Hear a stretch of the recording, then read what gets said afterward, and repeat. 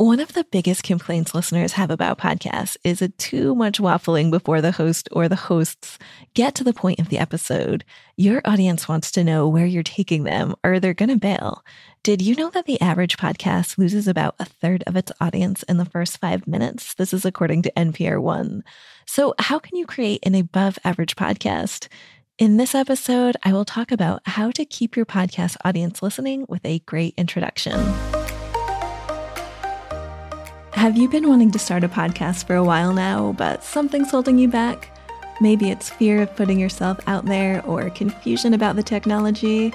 I'm Sarah Mikutel, and on Podcasting Step by Step, I'll break down how to podcast with a little loving motivation to give you the skills and the confidence you need to finally launch that show of your dreams. Let's get started. Each one of your episodes should have a purpose for your audience. So what is the primary takeaway for your listener? What are they going to get out of this episode? What are they going to learn? How are you going to inspire, entertain, or educate them? Use this information to hook them in as soon as possible. And don't forget to say who you are and the name of your show. This is your friendly welcome. You are throwing open the door and letting in your podcast listeners. And as I mentioned in the beginning of this episode, those first few minutes are crucial. According to Edison Research, only 41% of new podcast listeners usually finish an entire podcast episode. That's compared to 71% of veteran listeners. Tom Webster talked about these stats at Podcast Movement a few weeks ago. He is with Edison Research, and they defined rookies as people who have been listening to podcasts for less than 6 months, and veterans as people who have been listening to podcasts for 3 or more years. So again, only 41% of new podcast listeners usually finish an entire podcast episode. So this stat suggests that creating an enticing podcast intro is only going to become more important. So what can we do to entice our audience to stick around? Well, here are the top 3 ways to hook your audience with a compelling intro. 1, tease your best content. If you interviewed someone, you might want to start the show playing a clip of something brilliant or funny they said. I like to do that with the interviews I do for this podcast. 30 seconds or less. You don't want to give away the whole show in your introduction. If your guest has something to say that your audience is dying to hear, tease the best part to hook in your audience, but make them wait for the answers. This is called an open loop. You have suggested something to them and they want the answer. They want to close that mental loop, and they'll keep listening to do so. Even if you don't use a clip at the beginning, if you interviewed someone, it's a good idea to record the introduction later so that you can reference what you talk about in the interview at the beginning of your show. And the same goes for solo episodes. Tell your audience upfront what they're going to come away with if they listen to this show. 2, tell a story. Do you have a personal story related to the episode? Leading with a story is a great way to hook your audience, especially if it's related to a struggle they're going through. People respond to emotional connections. Yes, they want you to help solve their problem, but they'll keep coming back to you if they feel like you understand them. So sharing a personal story is gold. Just make sure that you bring it back to your audience in the end.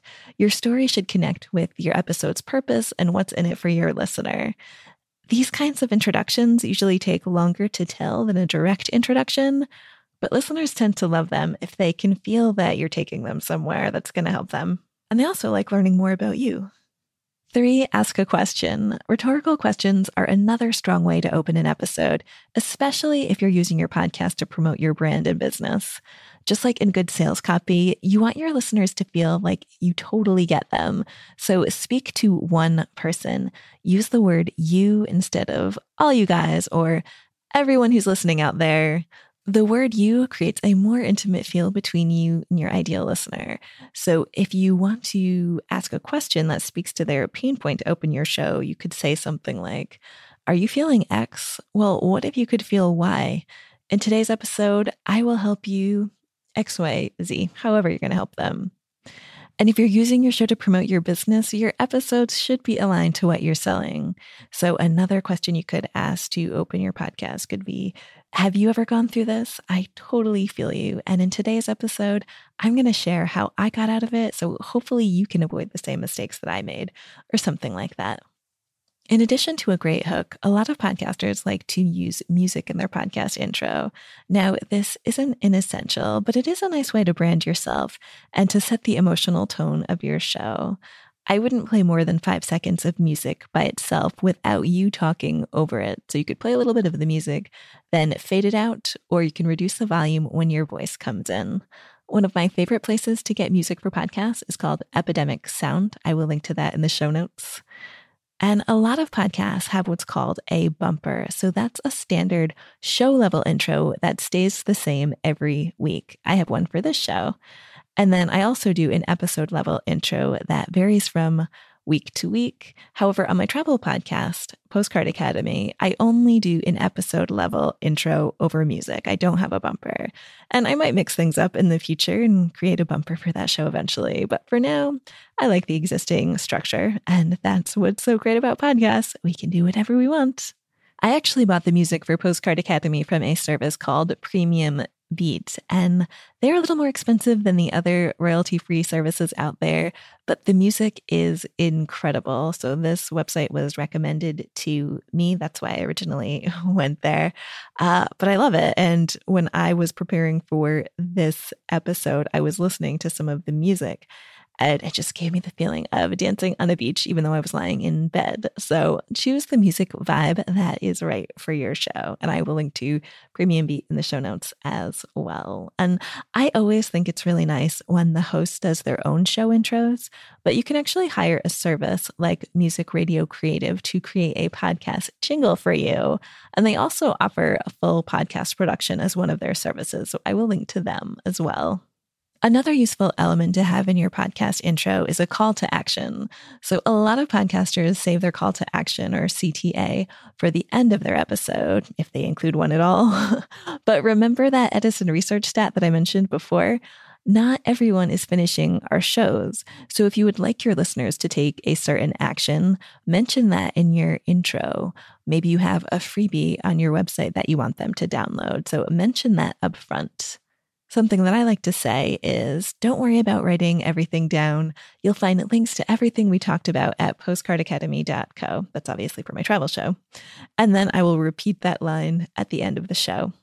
And here are some podcast intro don'ts. So last week in the How to Name Your Podcast episode, I talked about how having a clear and obvious name for your show can help new listeners find you. I also mentioned that there are some really popular shows out there who have seemingly random show titles, or they use their own name as the show title. And they can get away with this because they've already built up an audience somewhere else when they started their show. And they're more likely to get away with waffly intros as well. So Mark Maron will chit-chat with his audience for 10 minutes before getting to his guest. But he already built up his audience who want to hear from him as much as his interviewee. And he is actually on a really interesting personal growth journey. And he's really vulnerable in the things that he shares, not because he's trying to manipulate people. And that's something that actually happens, this sort of fake vulnerability. But Mark is trying to better himself and let other people, especially guys, know that it's okay to have emotions. So he's a very compelling person. But if the average podcaster told me in their episode title that they were interviewing Brad Pitt, and then I download their show and I'm just hearing the host pontificating on something random for like minutes on end, am I going to keep listening? Probably not. There's so many interviews out there that I could go to listen to instead. And some shows don't have any intro at all. This is kind of rare, but some shows, the host or co-host, they just jump right in, like the guys on the Accidental Tech podcast. So they don't have any intro, not even any intro music. You just kind of walk in on them having a conversation. Again, I wouldn't advise this if you don't already have a built-in audience who will listen to whatever you have to say. Hook them in with a solid intro. To sum up this episode, hook your audience from the beginning. Let them know what they'll be getting out of spending the next 30 or 60 or however many minutes with you.